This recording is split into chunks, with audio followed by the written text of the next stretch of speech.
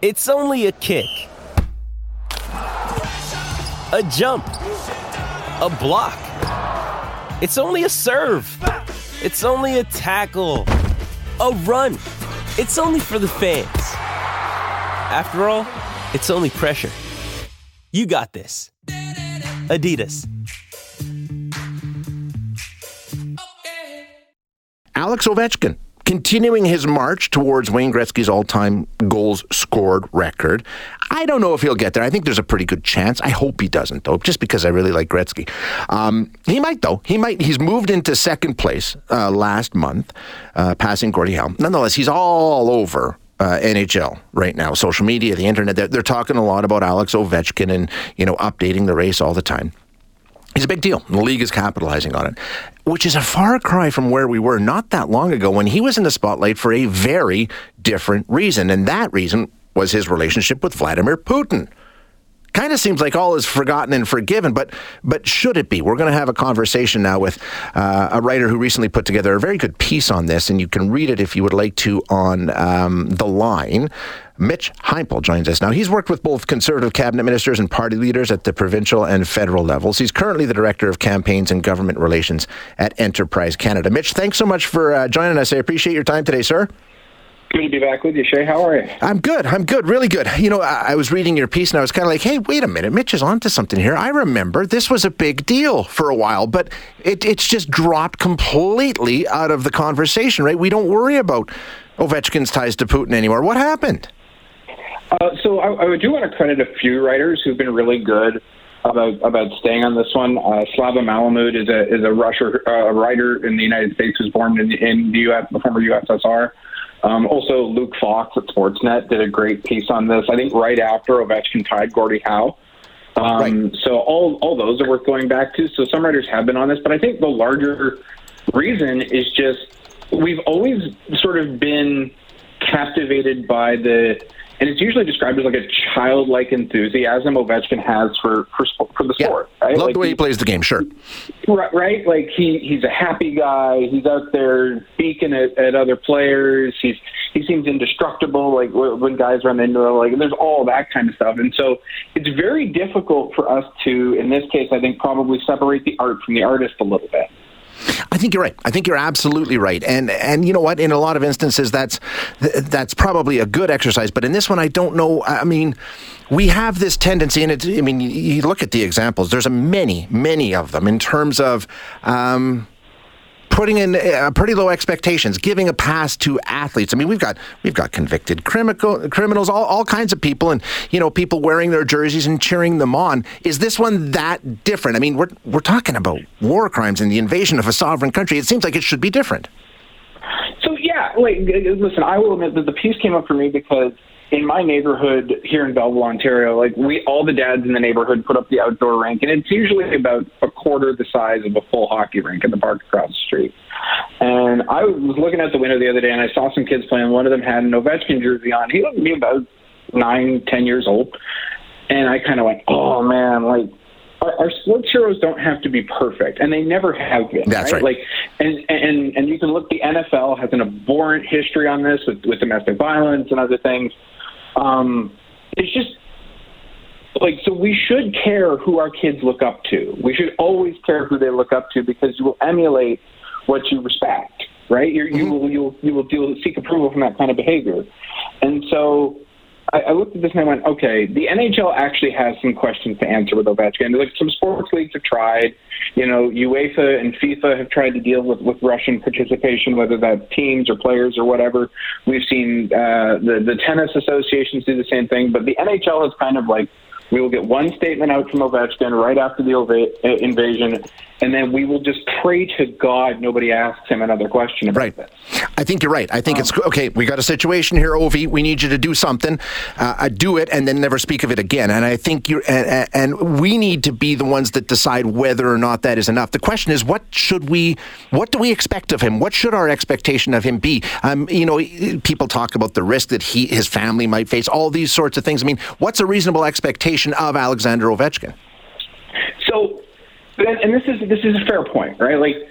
and it's important that we take some lessons from like people who are actual national security experts on this, and their opinions basically range from Alexander Ovechkin is so well resourced as a human being. Like, we're talking about hundreds of millions of dollars that, like, he could easily relocate his family to the United States if he felt they were in danger. And somebody who commented on the piece yesterday said, like, he had the perfect excuse. He was going to pass Gordie Howe in the all-time NHL record book. Like, bring the entire family over here. Yeah.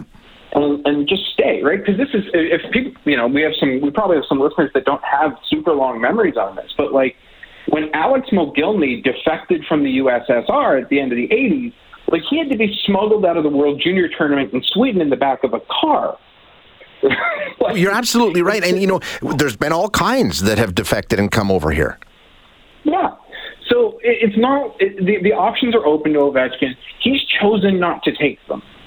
And so the other question we have to ask ourselves is what danger is Ovechkin really in? And in Putin's Russia, we don't really have a good way of knowing that. There are some experts who will say he is such a cultural icon in Russia. He's the biggest Russian athlete on the planet, right? Yeah, sure. That any attempt to Hey, it's Ryan Reynolds, and I'm here with Keith, co-star of my upcoming film, If, only in theaters May 17th. Do you want to tell people the big news? All right, I'll do it. Sign up now and you'll get unlimited for $15 a month and 6 months of Paramount Plus Essential Plan on us. MintMobile.com/switch. Upfront payment of $45 equivalent to $15 per month. Unlimited over 40 gigabytes per month. Face lower speeds. Videos at 480p. Active Mint customers by 531.24 get 6 months of Paramount Plus Essential Plan. Auto renews after 6 months. Offer ends May 31st, 2024. Separate Paramount Plus registration required. Terms and conditions apply if rated PG.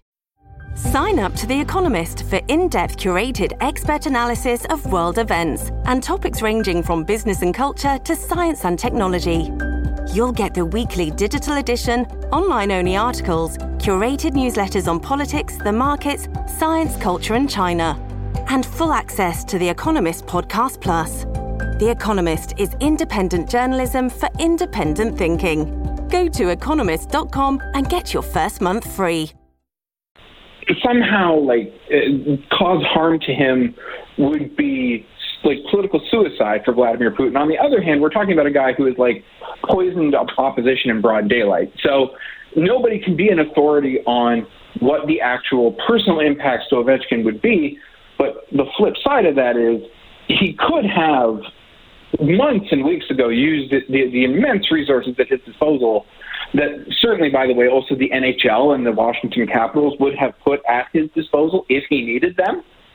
And he just hasn't. And the reason he hasn't is, and this is, I wanted to put it in the piece, but you can only do so much in 800 words, is he formed what is known as Putin team in Russia after the invasion of Crimea. It's not like Ovechkin didn't know who Putin was and then a bad thing happened and he was just caught.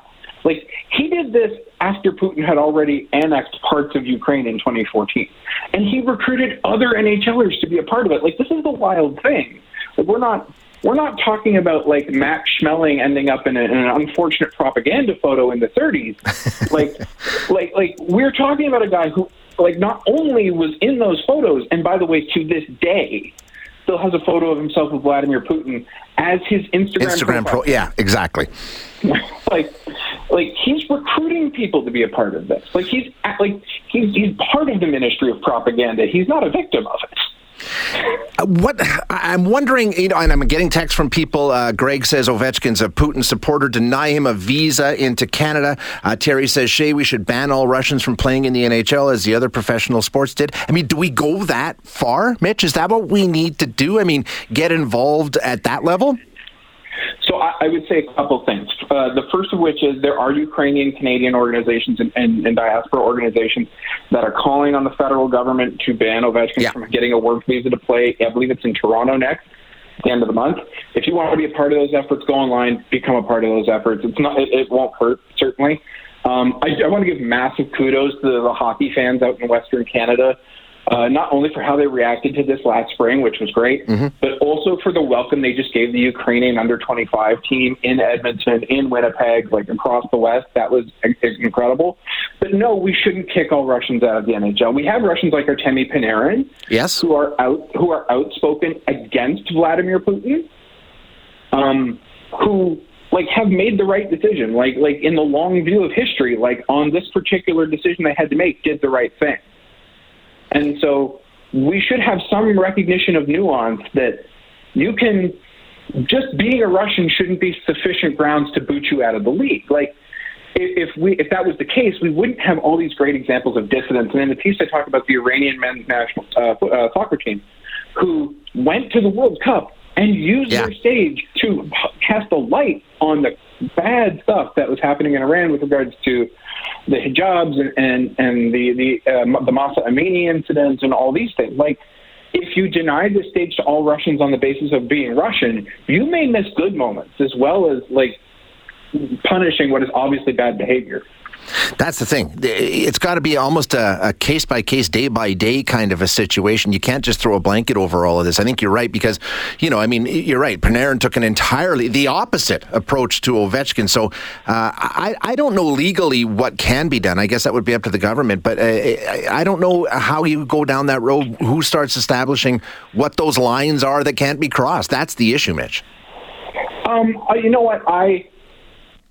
It would be an interesting question, or would be something interesting to see if either the federal immigration minister, which is Sean Fraser, or the prime minister decided that they were going to deny Ovechkin a visa. I don't know that would... I would be interested to see what the NHL did next, because I don't think they know. I think it is such a baked-in assumption that they have that a Canadian government would never do this, that if they were confronted with a government that actually did...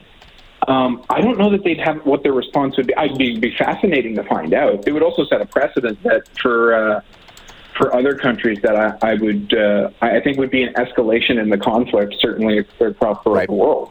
Yeah, it's an issue that I think will come back. Especially as he starts, like you say, once he has trips to Canada and things like that, it seems to come back into the news a little bit. And it's an important conversation. Mitch, thank you so much for being here. I really appreciate it.